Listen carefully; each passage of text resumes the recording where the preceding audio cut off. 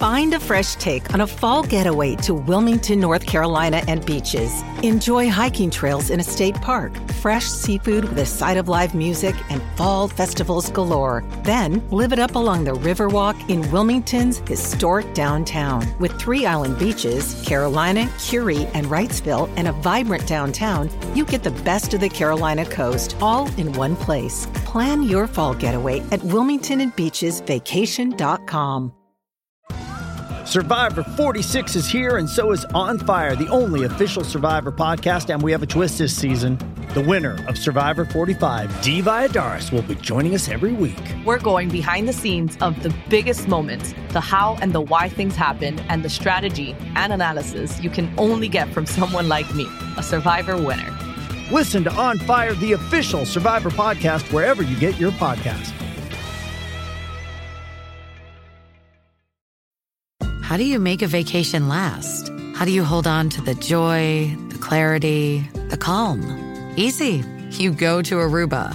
You'll spend your time relaxing on cool, white, sandy beaches and floating in healing blue water. You'll meet locals brimming with gratitude for an island that redefines what a paradise can be.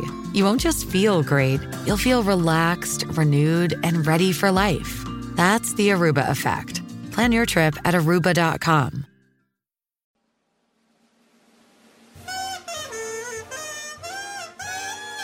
Before you hear the next great podcast, we'd like to tell you about a new 90-second show which distills everything that President Donald Trump has said in the last 24 hours. You're going to lose a number of people to the flu. It's called What Has He Said Now? And is available at wherever you get this podcast.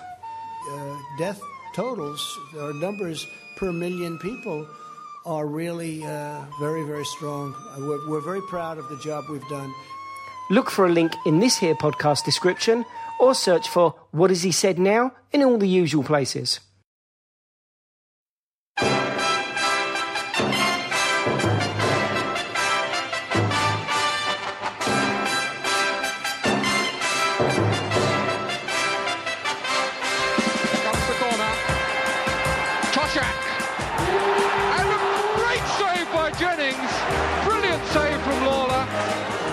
On the back cross there. Oh, and a beautiful one-handed save by Jennings. This looks better for Chelsea as Maybank tries to get in there with a header. It comes now for Charlie Cook. Chipped in delicately again. Oh, and what a save again by Pat Jennings from Hutchinson. It towards Bailey on the volley. Oh, and what a save again. Chipped in again. Oh, there's a chance for Hamilton. Another great save. Brilliant save by Jennings. Hit well and saved well. Daly coming in, Farley coming in and saved brilliantly. John Richards with the shot and the deflection, and Pat Jennings is in trouble. No, he's not. And now Kidd with everything ahead of him. Jennings coming out fast. Oh, and a good save by Jennings. Alan Kennedy. Crossing with the right foot onto Hansen's head. And Jennings making one of those saves, which is so... Right, welcome to a very special Spurs Show episode. We're delighted to have this gentleman with us. He was last on the show, it's incredibly, at any length anyway, back in 2014 with Alan Gilzean. We had a wonderful live night with the two in Camden Town. And today what we're going to try and do is cover some of the things we didn't have time to cover on that night. So if you want to hear about his memories of the 72 UEFA Cup final, his memories and reasons for leaving the club, go and listen to that show from 2014, which you can still get on iTunes, Spotify, and many other places. Please welcome Pat Jennings. How are you, Pat? Yeah, not too bad. Yep. Still. Good. Thank you so much for joining us. Yep. Yeah, exactly. Yep. It's pretty tough, isn't it? Do you think, as an ex-player, I mean, there's a meeting later today about football going back. What's your feelings about football possibly returning in June behind closed doors? As long as there's no doubt that you can't pick up the virus again. I mean, that's the thing. But the way things are going at the minute, I can't see that happening. You know. Mm. Yeah, no, I agree with you. I think they're talking about players, leaving their families and staying in a place altogether. But all it takes is one player to get it, and that's it. Everyone's in quarantine. Football people, we all want to get back as soon as we can to see football again. But I mean, if it's putting people's lives at risk. We just can't afford to have that. Yeah. No, I totally agree with you. Well, let's start today. I mean, it's about your early career, because it really is a fascinating start. You went from such a short space of time, from originally working in forestry with your dad to ending up in professional football. You started, I think your first team was a local team, Shamrock Rovers, and it was an under-18 team, and you were only 11 years old when you played for them. Is that correct? Yeah, under-19 league, yeah. Under-19. All the different areas of the town adopted the names of famous clubs, and we were Shamrock Rovers, right. And it was Celtic and the Arsenal, Spurs, and so on, you know. Really? But the rivalry in the matches were unbelievable on a night, and we often had maybe 800 or 900, 1,000 people watching the games. Wow! You know, it was just on the edge of the town, so it was very accessible to people for people to get to. And obviously there wasn't a lot happening in our town in those days for 800 or 900 people to be out watching the street league.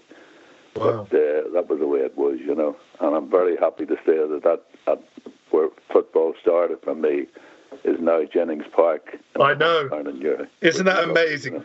To have a park named after you is incredible. I'm very proud. Absolutely fantastic. But I mean, absolutely. That was, unfortunately, soccer only ran for 1 year because there wasn't a lot of soccer facilities in the town at that time. Right. We all had to play the Gaelic game going to Catholic schools and that. So I was brought up to Gaelic football and played out in midfield at Gaelic, where you were competing with everybody going with their hands and taking all the knocks. So I didn't realise at that time just how beneficial Gaelic was going to be to me whenever I started playing soccer again. Yeah, that's a very good point. I never thought about that, because I was going to ask how it helped football. Playing professional football, you know, eventually. But so what sort of attracted you to playing in goal? I mean, most kids want to play out and score goals. What made you sort of think, no, I like this position? Well, in the evenings or any spare time we had, we usually just spent. We didn't have proper football pitches as such. We just went to one of the local fields, and it didn't matter how many of us there was, maybe 5 or 6 some days and 10 or 12 in other days, and there was no proper goals. You just put down a couple of stones out of the ditch or a couple of coats. There were the goals, and obviously the goalkeeper was the busy one because everybody would be taking shots on him, you know. So that was where it started, basically, for me. That's amazing. And then it was one of your brothers got you your first game at the Newry Town. Is that right? Well, yeah, a bit before that. He played with me in that under-19 street league with my older brother Brian. And he was playing with the local Newry United team. And at that time, I was working in a timber gang on a mountain in Ireland with my dad. And he came in one night and said to me, Arthur, the goalkeeper's going to England to look for work. Why don't you come down and do a bit of training? You might get a game, you know. So me coming off the mountain was the last thing I wanted to do in the middle of the winter.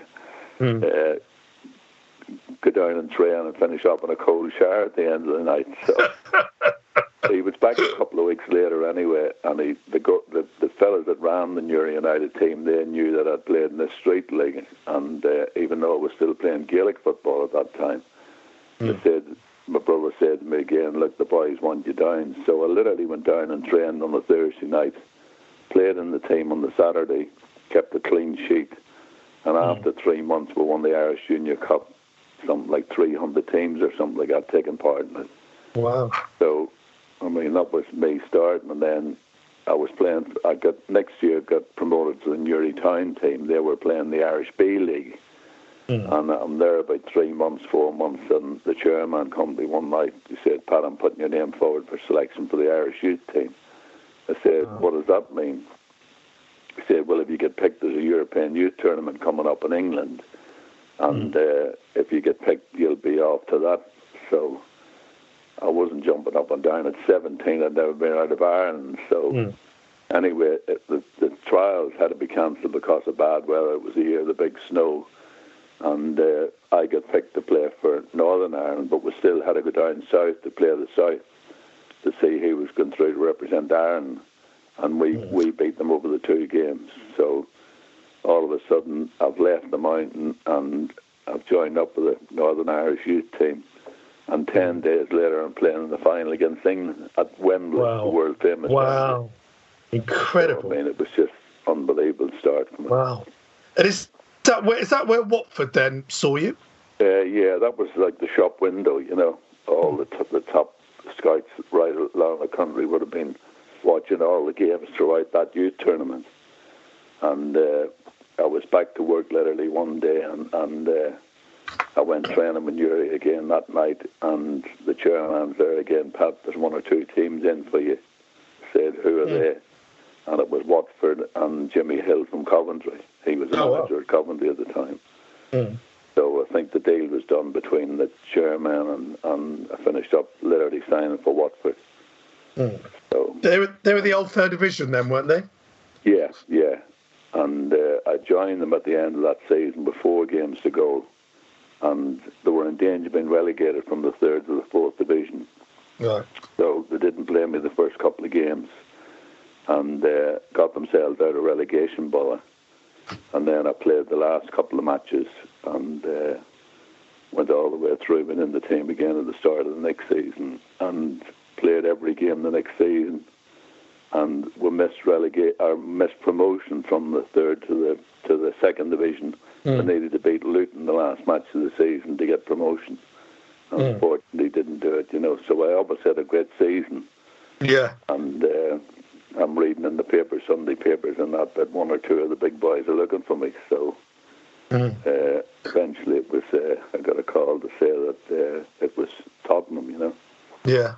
Who was sort of growing up? I mean, because there wasn't much. Well, there was certainly no live TV apart from the FA Cup final, World Cup final. Was there any goalkeepers that you looked up to or tried to style some of your play to at all? Did you have any influences early on? No, not really. But my father would have took my brother and I to the matches in Belfast, the international games. Right. And, that would have been the only chance we'd ever seen of seeing professional goalkeepers like in those games. I see. Who was the Northern Ireland keeper then? Is it Greg? Yeah, no, Harry Gregg and Harry Gregg. Yeah. The other goalkeepers, like Tommy Younger from Scotland. There used to be big games, Northern Ireland, Scotland. So that would have been the only opportunity we'd had of seeing goalkeepers. And then the biggest day of the year would have been the cup final. Yeah. Across the world, it was a glamour competition, so. That would have been the only chance you would have seen goalkeepers on telly playing in that cup final. Wow. Amazing, isn't it? So, I mean, you obviously, when you joined Tottenham, obviously a couple of years before, they'd won the double, first British side to win a major European trophy. And although Danny Blanchflower had retired and John White had died tragically, it was still when you joined pretty much the rest of that side. And you went straight into the side ahead of the double keeper, Bill Brown, and you made your debut on the opening game of the 1964-65 season at home to Sheffield United. We won and we got a clean sheet. Do you still remember that game? Yeah. I can remember the reaction of the crowd, the unbelievable reaction of the crowd whenever you walked out in the corner of the stadium there. The hair just actually rose in the back of your neck. It was that sort of a feeling, the Tottenham roar. Just unbelievable. I'd never experienced anything like that before, you know. Yeah, that's it. But for me, it was a total learning thing. I mean, in those days, we never had any goalkeeping coaches. So, I mean, you just had to learn the game, and basically you learn through your mistakes, you know. Right. No goalkeeping coaches. I was all my life in football, more or less, I joined the opposition, or the other team down the road. Arsenal, Bob Wilson's my first goalkeeping coach after 14 years, you know. Yeah. So you just had to learn through your mistakes, and the goalkeeper's got to help you know. And whenever I joined Watford, it was the same. You know, they've got to help you, but now all of a sudden, your opposition to them, you're trying to get into their position, so they're not going to offer you any help. And it was the same whenever I joined Tottenham. Bill Bryan, I used to come penalty spot, way beyond penalty spot for crosses not coming in. They were 10 a penny to me. Yeah. But, Bill used to say, "You learn, son," you know. And down through the years, you do learn, maybe, you know, to just leave those situations to the centre halves to get them cleared. Right. Stay behind. So it was a first 2 or 3 years at the club was total learning process for me, you know. Do you think a lot of goalkeeping therefore is instinctive, especially for you, as you said, you've had no coaching, must be just on instincts, when to come, when to stay? Yeah, you just learn that in the early days through your through experience, really. And nowadays, I mean, I've worked with the goalkeeping coaches at the club and the academy coaches, and I mean, with 3 and 4 coaches at the club now at Spurs, and the kids from their any age are getting coached, you know. Yeah. So it's so much more of a help, and just puts you so far ahead of what we had to learn through our mistakes, you know. Yeah. It was that 1966-67 season, the couple of seasons before you just mentioned, you were kind of vying with Bill Brown, but in that season, the position became your own, and you played in the second part of the second season, yeah. Yes. And went all the way through then for 13 years, yeah. Yeah, you played that first season. Well, you played 41 league games in that 66-67, 16 clean sheets, and we're actually unbeaten in the last 16 games, and we finished third. But obviously, remember that 67 for the FA Cup win. Do you have any memories of the early rounds against Millwall, Portsmouth, or Bristol City? Yeah, I can remember the first game away to Millwall. We're drawn away in the third round, and it was a really, really tough game for us, you know. Yeah. I think we finished up 0-0 on the day. Cyril Knowles got cleared one off the line in the last few minutes with me beaten, like. So that was we're close to being knocked out in the third round. Incredible. And, even the replay back at White Hart Lane was a struggle. We only won that one 1-0. Yeah. So there was no easy games. It was everybody's dream to play in a cup final. So no matter who you played, there were tough games, you know. Yeah, we had a tough quarter-final against Birmingham, which is still available on YouTube. People can watch that. That finished goalless, and you pulled off a really important save right near the end of that game. And then obviously we went on to win the replay quite comfortably. Was that the fifth round? Was it? Yeah. Yeah, I think it was the quarter-final. Yeah, 6-0. Yeah. Because it was a real struggle. The first match away to Birmingham 0-0, and I mean they had to come back to White Hart Lane and absolutely play. You know, everybody played out of the skin that night. I think I had one shot to save during the match, but we finished up that night winning 6-0. You know. Yeah, amazing, isn't it? The earlier game, the fifth round match against Bristol, we won that 2-0, and they failed to score from a twice taken penalty. Oh, really? Yeah. Oh, wow. And Dave Mackay, we still to this day we believe that Dave was sent off in that match but didn't go. So he refused to go. Oh, that's amazing. That was how, you know, we beat Portsmouth away as well in the fourth round. I think it was 3-1 or something like that. Comfortable win against them. Yeah. But that match was unbelievable. The Bristol City match, you know. Oh, funny. Oh, I'd love to have seen that one. I mean, the semi-final then we put Hillsborough against Nottingham Forest. A very, very tough game. Luckily, Jimmy Greaves and Frank Saul scored 2 great goals, and we've got a little clip here. At Hillsborough, where Spurs kicked off against Notts Forest in the game that was to put them in the final after 5 years' absence from Wembley. An early escape for Tottenham showed the Londoners that their opponents are a very dangerous team.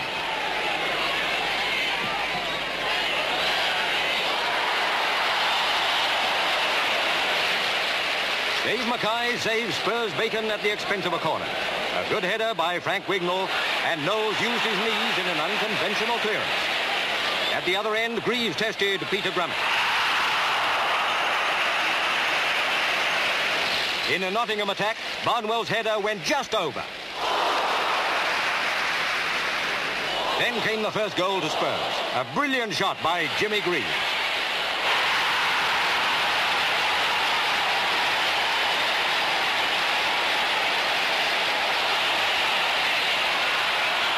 Second half. A shade against the run of the play, Spurs changed over, leading 1-0. Grummett cleverly saved Gilzean's shot.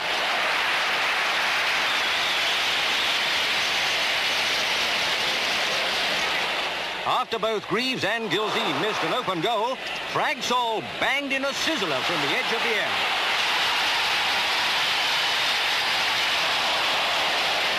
Spurs tried hard to get another, but they had no more luck. When it was late in the game, Forest piled on the pressure. Jennings gave away a corner. From the flag kick, Terry Hennessy headed the goal.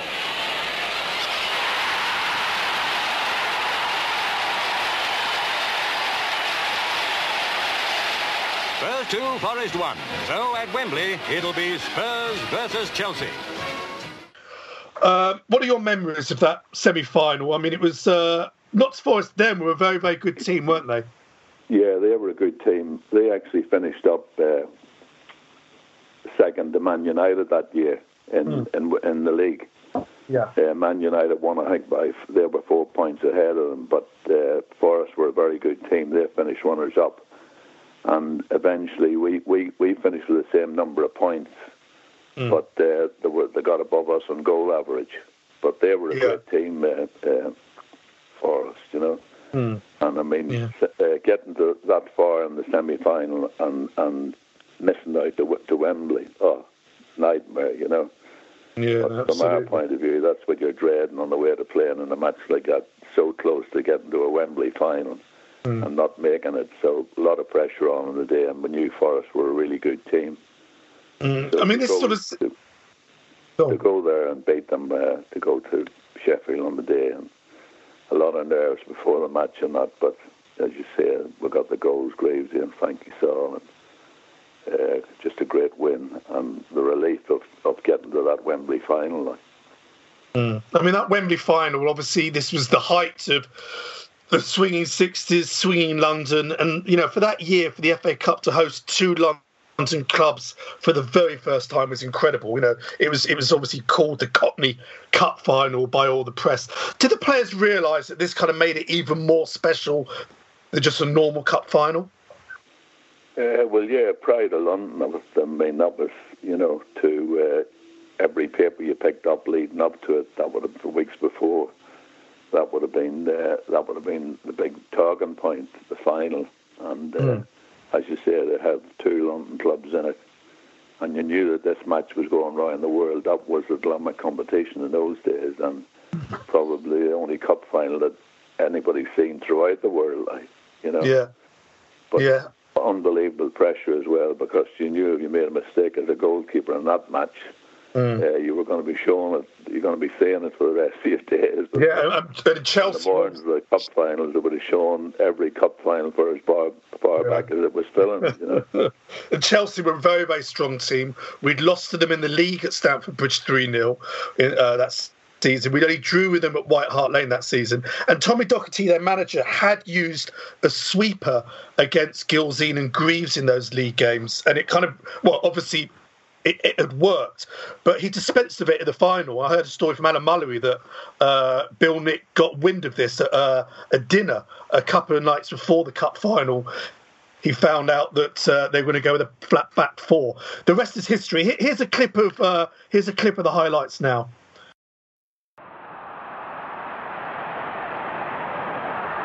Now then, this could be dangerous. Oh, a great save by Jennings. Fantastic save. Well, without question, that was the most fantastic piece of football we've seen this afternoon. A brilliant dribble by Charlie Cook. And what a magnificent...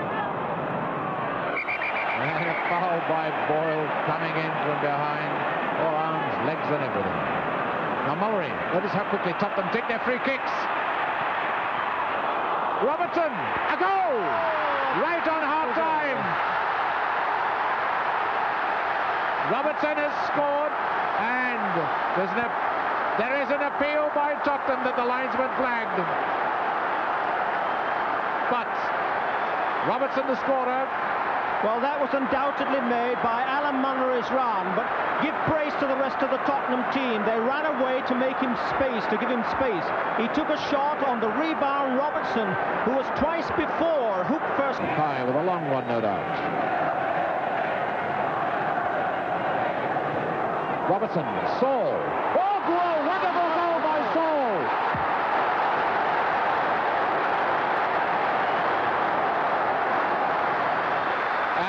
just watch this wonderful shot again by Saul.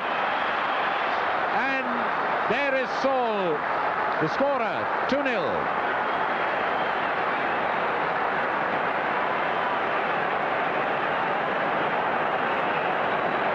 Midway through the second half. Happy enough, convinced now that the FA Cup is at White Hart Lane for the third time in 6 years. Number 8 is Greaves.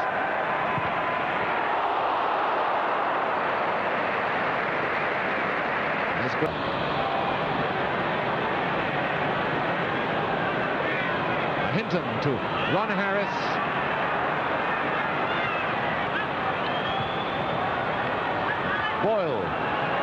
Boyle to Baldwin. Haitley, a beautiful effort by Haitley. That, I think, is the best effort of Tony Haitley in the whole of the match. Great effort. FA Cup with their 5th victory. Unless, of course, Chelsea can snatch 2 goals in 5 minutes.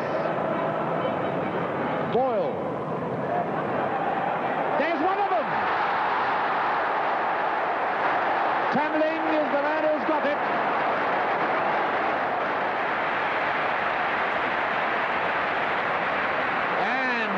Watch this header, and there's the goal that put Chelsea back into the game, and Tamling, the man who got it. Well, this is going to be exciting now. This was partly, I think, Jennings' fault. The defence thought he was going to take it, but he didn't. He didn't reach out for it at all, and Tamling had an easy job. Away goes Saul. Cameramen making their way to the royal box for the presentation. It's all over. Tottenham have won the cup. Tottenham have won it.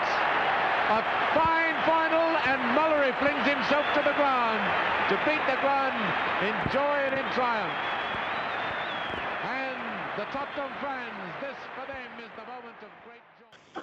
What's your memory of that day? Because as you mentioned at the top, it's shown around the world. This was an era when there was no live football. The live football would have been, well, the last live game would have been the 66 World Cup, and then a year later, 67 Cup final.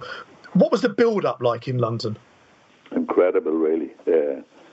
I can remember on the way to the ground to Wembley. I mean, you can imagine the thousands of supporters with all whatever team they were supporting, with the scarves and that, and the pressure, as I said earlier, if you made a mistake in that match, you were going to be seeing it for the rest of your days. So it was just pressure, but on an unbelievable occasion. That's what every footballer wanted to get to in those days, a cup final. So that was the other bonus of it. But until you got there and got out on the field at Wembley, all the nerves went, and then it was what was happening on the day, basically.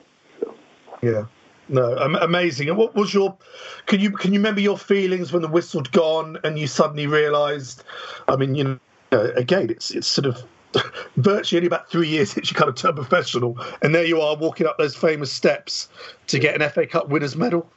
Well, I had, funny enough, from Ireland, I had another fella called Peter McParland that literally lived 200 yards down the street from me, the same street. Right. And he had won a cup winners' medal with Aston Villa against Man United in the 57 Cup final. Right. So for weeks before, I'm getting in the old days telegrams and letters, I think, from half my hometown, Newry, from people, had to make sure you bring home another FA Cup medal to Newry, So yeah. It was pressures coming from everywhere. But that was a bit of added pressure, but just magic day, Yeah, amazing. I mean, we won the game quite comfortably, and I sort of half blamed myself. Should have done better with Bobby Tamley's goal. So it was a cross, wasn't it? You came for a cross, I remember. Yeah. Towards the end, but looking back at the clips of the cup finals, I made a couple of good saves. Couple of saves, one from John Hollins, and then a great save from Charlie Cook. Yes. Managed to get a great shot from him over the bar, so at least it gave me a little bit that I had contributed to the win. Yeah. Let's talk about a season that was a great one for you personally after this very, very short break.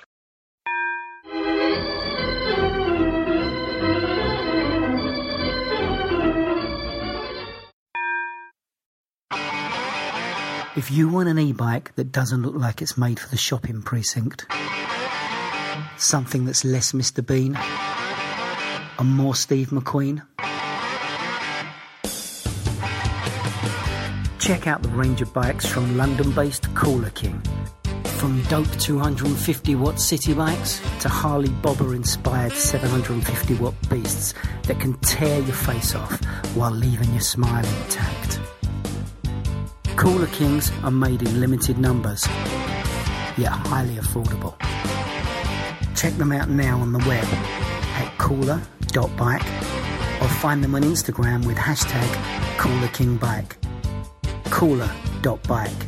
E-bikes that are cool AF. Moving on now, the 1972-73 season was a great one for you personally. The season before had been pretty good. The UEFA Cup win, semi-final of the League Cup where Chelsea beat us. But in 72-73, you won a League Cup medal. We got to the semi-finals of the UEFA Cup. We went out to Liverpool, but the football writers voted you player of the year, and we only finished 8th in the league that season, which obviously said so much about your form. Were you surprised or to receive that award? Yeah, I think whenever you look at the opposition you're up against up and down the country, yeah, I mean, to get that award, I mean, you would never have dreamt about it, like, but. Then whenever you start picking the papers up and you've been mentioned as a possible, then you're thinking, well, yeah, but no chance, I'll never give it to a goalkeeper, like, so. And then I saved, actually, 73, the 2 penalties at playing at Liverpool. That's right. Which I don't think that done me any harm. and the second one, I think, was with like 5 minutes to go. And obviously what people forget now is Liverpool were the champions that season. And, you effectively won that point for us single-handedly. There was a couple of other highlights. We only find we got at Liverpool all the years. But, I mean, I saved the first penalty from Kevin Keegan, and Tommy Smith wanted to take it. So you can imagine what went on between those two. Like. Yeah. And then whenever the second penalty, Tommy Smith, there was no doubt who was taking it. And whenever I saved the second penalty then, I mean, I can still see Tommy Smith on the floor, hammering the floor, and even the referees joining in the celebrations, you know. But and it was the morning of the Grand National, so there was 1 or 2 people saying that I was in Liverpool a lot, that if I had been riding in the Grand National in the afternoon, I was so lucky. Oh, wow. I probably would have won it as well. Yeah. So, but during the game, I made 4 or 5 really good saves during that match anyway. So. Yeah. It was a good performance, and the 2 penalties. I mean, there wasn't too many people had done that at that stage, you know. No, absolutely. And you saved another one that season against Everton as well, from Harvey as well. So it was I think, and a bit later on that year, I was looking up, and I don't know which match it was, September 73, and they got a penalty as well. I think it was Emlyn Hughes that took the penalty, and I saved the penalty, but. Whenever I look back, we were just, Bill Nick was trying to make a substitution, and we actually had 12 players on the pitch. The sub must have walked on, I think it was Cliff Jones. Right. And all of a sudden, the linesman, he waves, and the penalty had to be retaken and to score the second penalty. Like. But I'd actually saved the first penalty. And as I said, then missed out because we had too many players on the pitch. Yeah. There was some other highlights. We weren't used to subs in those days. Yes. There were some other highlights that season. We went to Old Trafford and won 4-1 with Martin Peters getting all 4. And here's an extraordinary win at home to Stoke City, 4-3. Here's a clip here. Coach running well for it as well. And Stoke in a little bit of trouble there. Gilzine, and then nodded back by Pejic as far as Banksley couldn't get to him. And the header and goal by John Pratt. As Stoke hesitated, Pratt made no mistake. Lurking on the edge of that 6-yard area. Terrible hesitancy there in the Stoke defence. And Pratt got up above them all. And Spurs go ahead with 3.5 minutes gone. Played wide again to Pratt. And the Cross this time to Gilzean. Oh, a marvellous goal by Alan Gilzean. With a lovely cross again. From the right, eluding those Stoke City defenders. And Gilzean, that master of the header, there to finish it off and make it 2-0.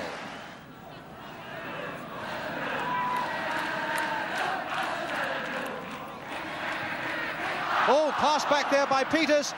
Straight to Ritchie. Will it go? Yes, it has. And so John Ritchie has pulled one back for Stoke, given to him by Martin Peters. And although Pat Jennings just got a hand to it, it wasn't enough to stop that just crawling over the line. And totally unexpectedly, with Spurs dominating the game, Stoke have pulled one back to get back into it. Knowles. Coates. Brought down rather heavily there by Marsh.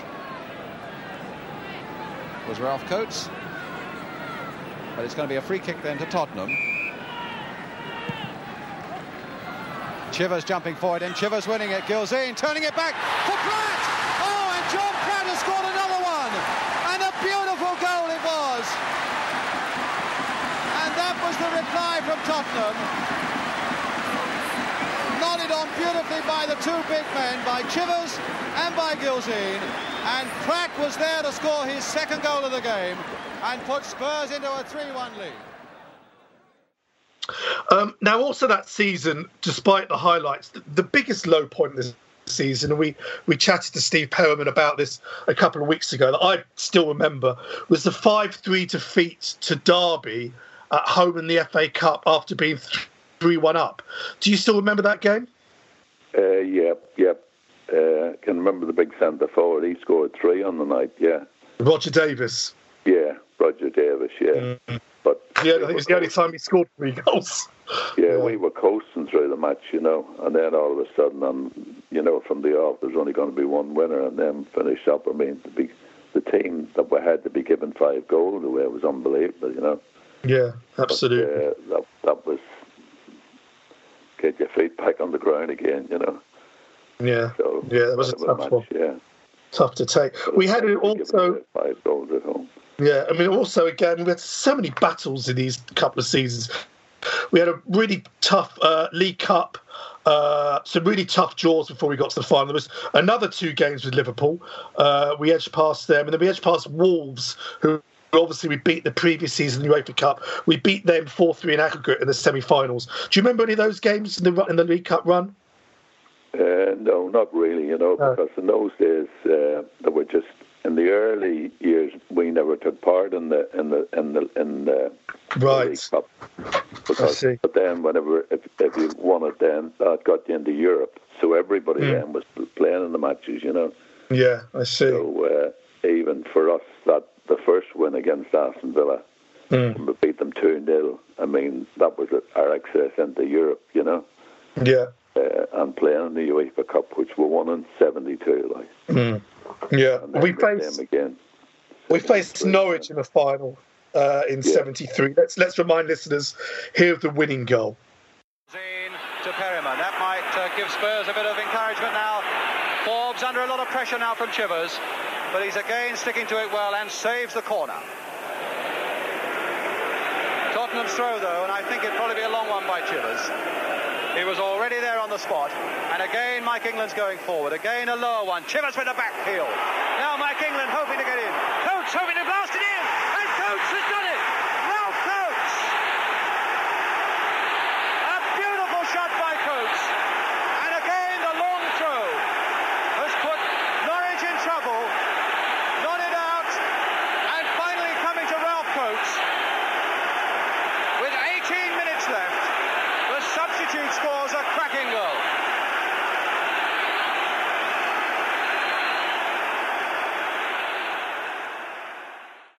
Yeah, amazing. I mean, going back to the Football Writers Award, which you then picked up, it's such a prestigious award. It's been going since 1947, and you mentioned how rare it was for a goalie to win it.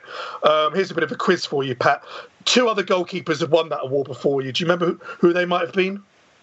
Well, it can only have been Banksy, would it? Banks was one in 72. This year before, funny enough, and one other. Yeah. Wouldn't have a clue. Not a clue. No. It's Bert Troutman back in 56. Was it? Yeah. What a goalkeeper, I believe he was. I actually met him. Oh, did you? Yeah. At some of the games, I think he actually came to Derry in Ireland, and I went down to him and actually met him at a match there. They were playing some sort of an exhibition game or something like that. Wow. I remember I had his photograph somewhere in the house that was there. Him and I, yeah. It's amazing. I mean, a few Spurs players have won it in the past. Blanche Flower won it in 58 and 61. Steve Perriman in 1982. Clive Allen 1987. Gary Lineker 92. Jurgen Klinsmann 95. David Ginola 99. Gareth Bale won it in 2013. I mean, it's sort of sometimes goalkeepers don't get the credit. As you mentioned at the top of the show, you kind of only remember, sadly, a lot of mistakes. And if you make a mistake as a goalie, you could have cost the team a game. How satisfying was it then for that season? As I said, we only finished 8th in the league to pick up that award. Well, you're never thinking about picking up awards. You just every game you go out, you're trying to keep clean sheets or whatever. And it's just wherever that takes you at the end of the season. And obviously, I had a great season and finished up winning it. That's amazing. Yeah. I mean, the other thing in the second, the Player of the Year award voted by the players, which he won in 1976. I mean, moving forward, this was the Spurs side that was struggling under Terry Neal. We'd obviously avoided relegation in the last game of the previous season, the infamous 4-2 win at home to Leeds. But this season, we finished 9th.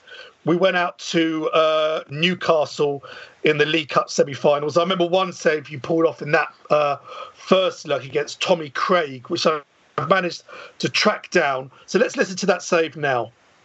Touchdown from the big fella, Martin Chivers. McDonald, Craig!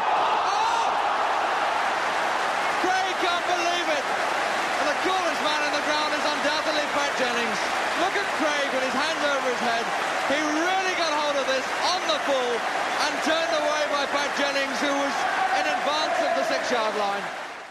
And that save, I don't know if you remember that save from Tommy Craig. Yeah, I've got it. Little videos, little clips now which you can pick up on YouTube and that, which I've seen many times. Yeah, it was fantastic. We obviously made a lot of saves around about that time, so that's... Because the defence in front of you, because we only won 9 games in the league that season, although that did include a 2-0 win at Arsenal. We scored 5 at home to Aston Villa and Sheffield United, but we drew 15 games that season, finished 9th. So again, to win that award, says so much about your exploits that season as well. Yeah, they were great, unbelievable. I mean, looking back, that the night before, the year before, whenever we needed to beat Leeds, of all the things I've won at the club, I think that gave me the greatest satisfaction that night, because I didn't want to be part of the team that brought the great Tottenham Hotspur into the 2nd division, Yeah. So you can imagine the pressure going into that match on the Monday night. And, Leeds 2 weeks later, they're playing the European Cup finals. That was what we're up against. Yeah. So, to get that result on the night and to keep us in the 1st division, that gave me more satisfaction than any other cup wins, Really? And the scenes that night, the high road at Tottenham, they were incredible, just the same as they were with us coming back from winning the cup, the celebrations, winning the FA Cups and that, But that was the famous game when Alfie Conn sat on the ball, much to the disgust of most of his teammates.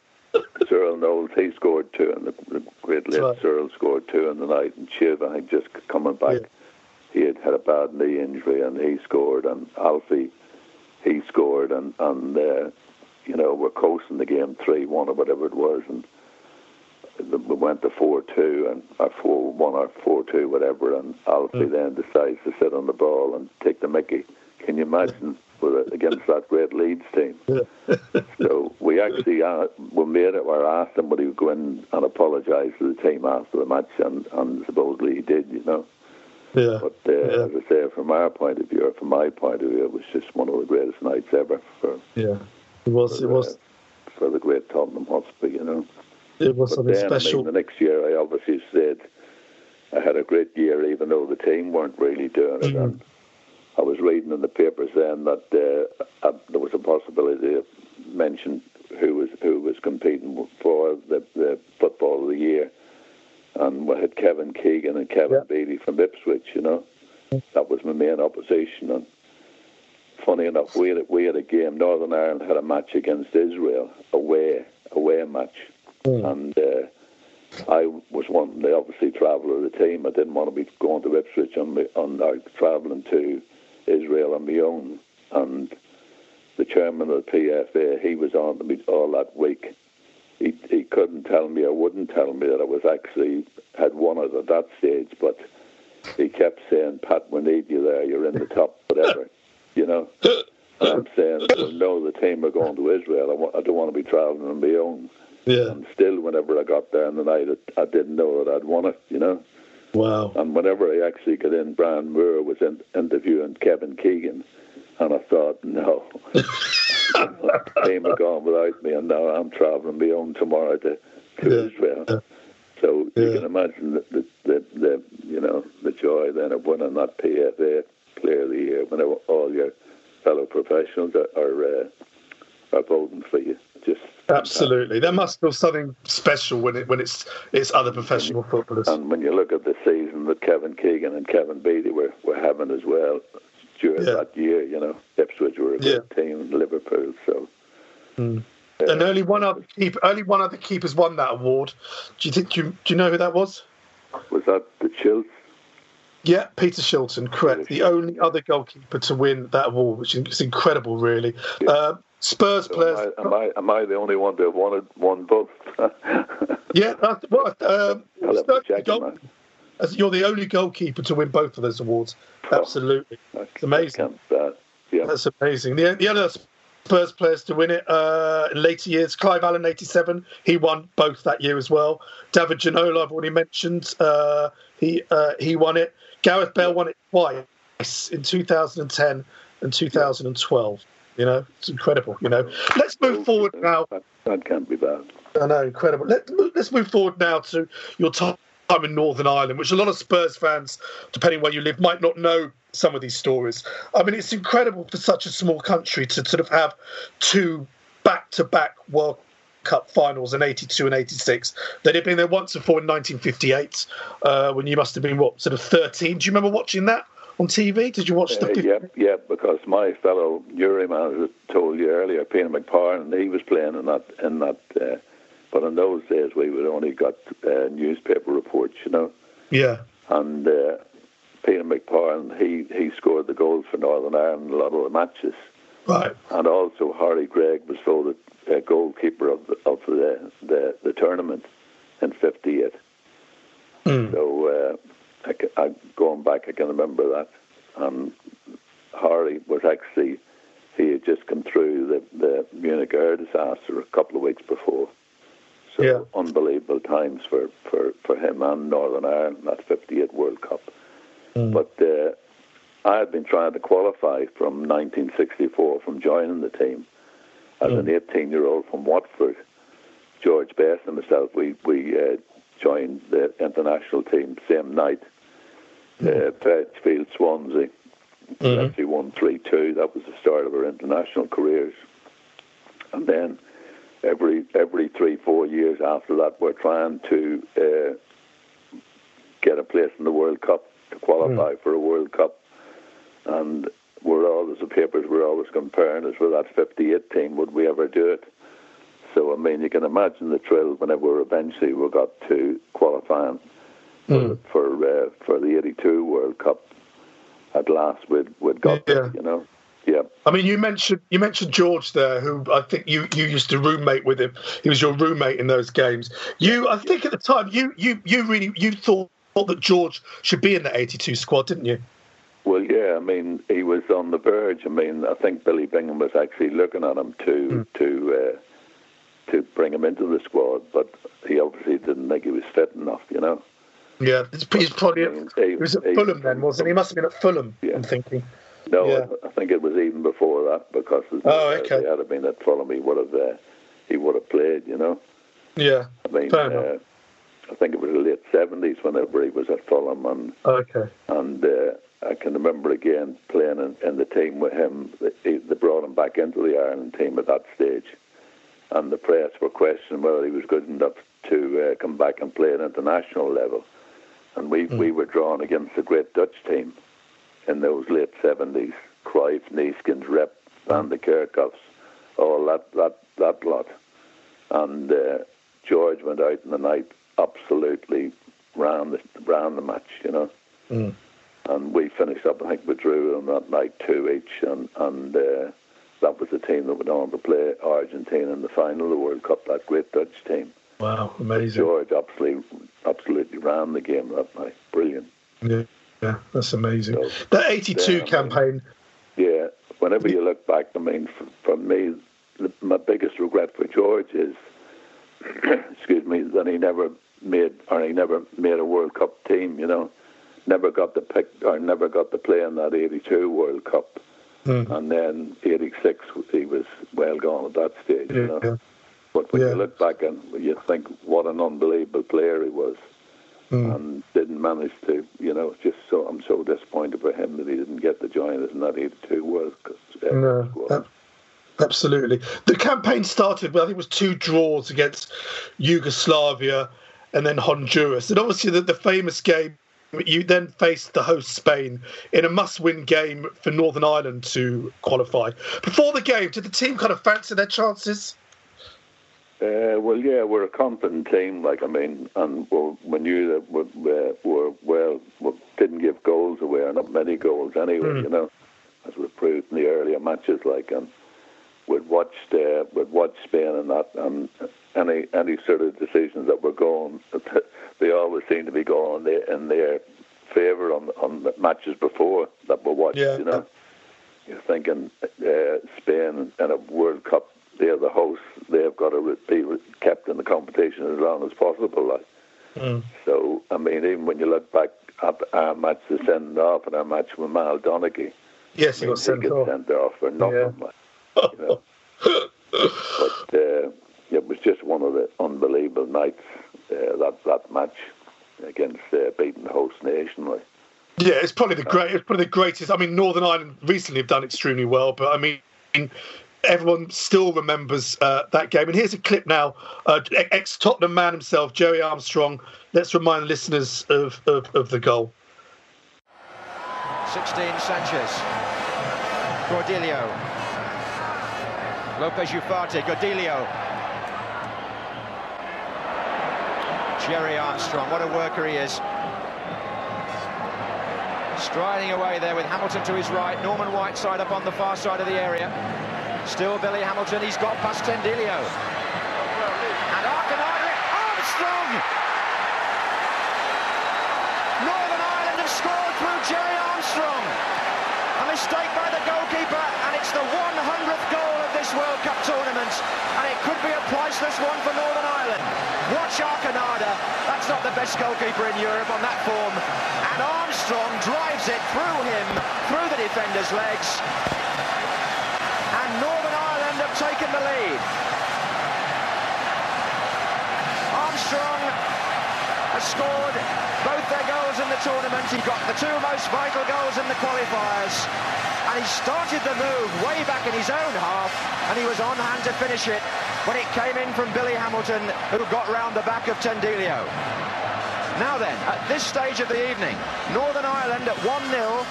If it stays like this, would qualify, but so would Spain.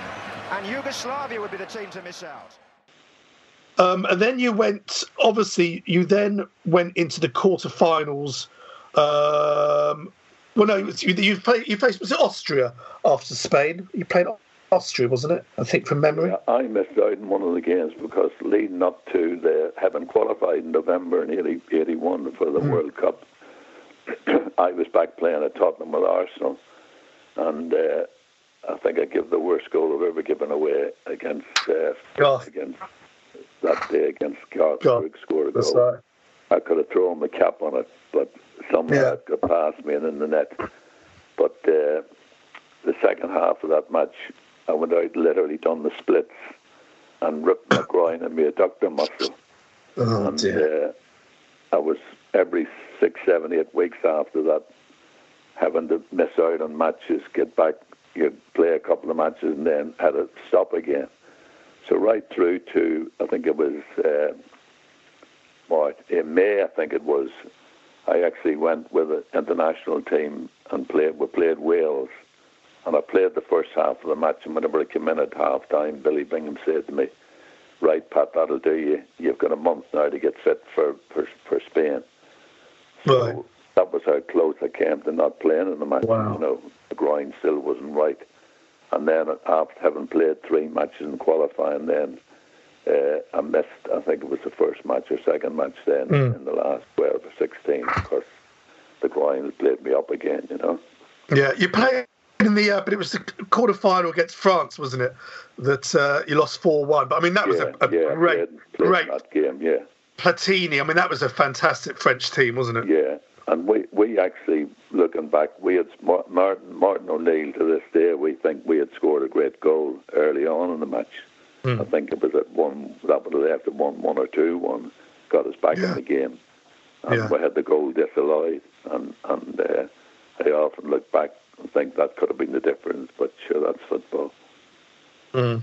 And then obviously the 86 campaign was incredible because you'd left Arsenal and then you were back at Spurs for a while, sort of to keep fit. What was going on there? Why did you left Arsenal and come back to train? Well, they obviously thought I was finished at Arsenal at that stage. Right. Yeah. At age 40 or whatever, 41, coming up for 40. Yeah. And I'd more or less finished. I was back home in Ireland 6, 7 weeks with the family in Ireland. And I got a call from Peter Shreves, and he said they were back to Tottenham were struggling. They'd only got one fit goalkeeper, Ray Clements, and would I please come and help them out? So I said to Peter Shreves, Peter, I'm finished. I haven't kicked the ball for 7 weeks, 8 weeks.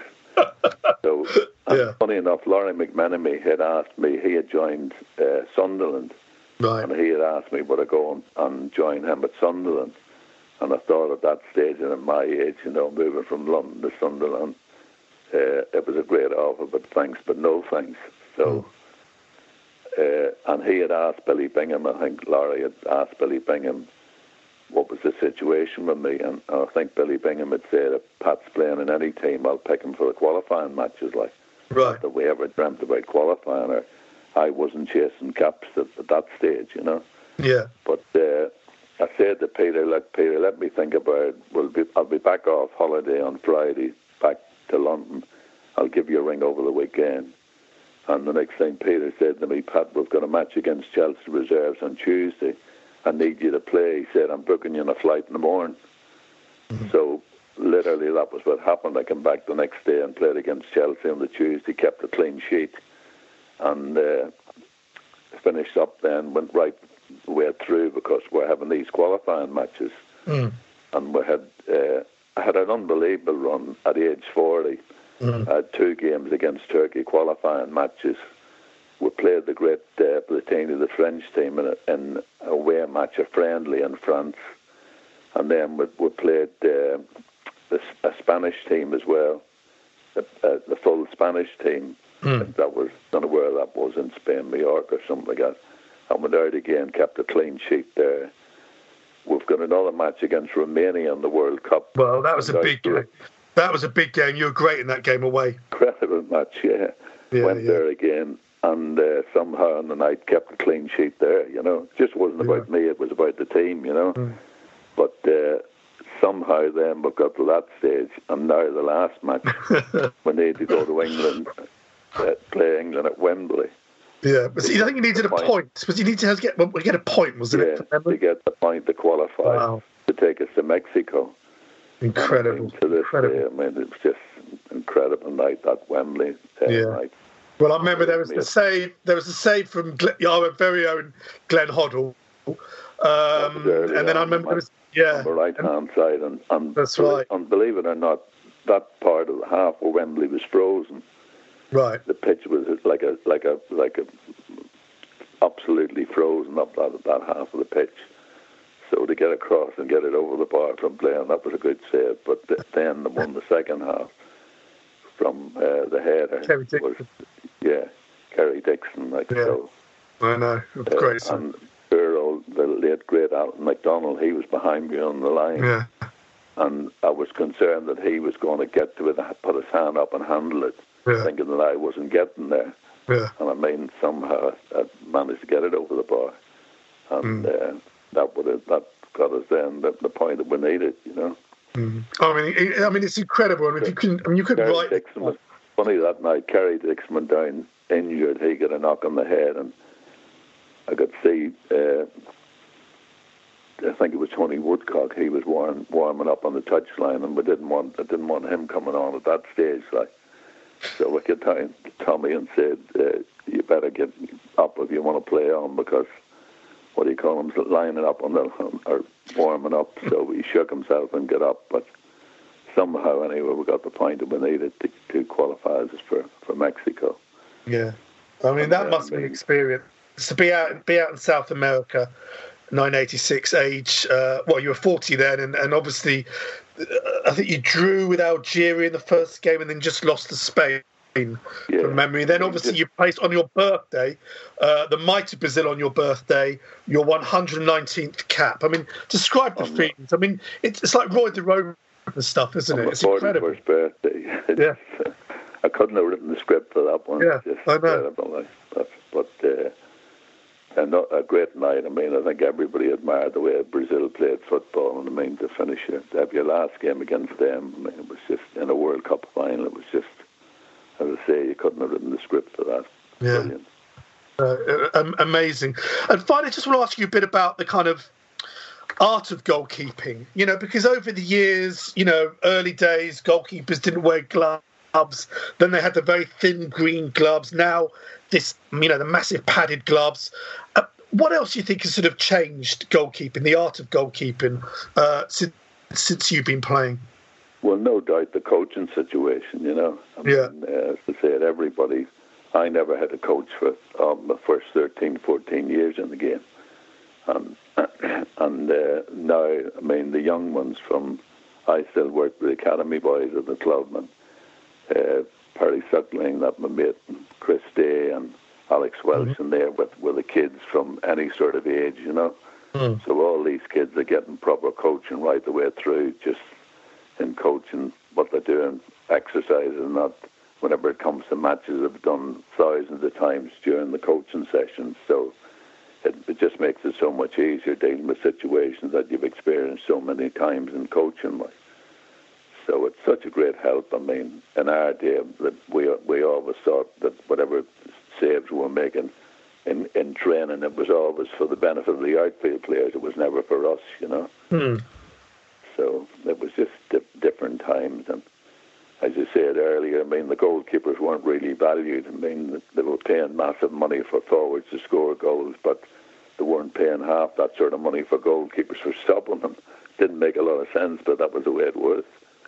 Yeah, no, absolutely. Yeah. I mean, since you've retired, over the last, you know, how many years it is now, what goals do you think, since you've stopped playing, really stand out for you over the years?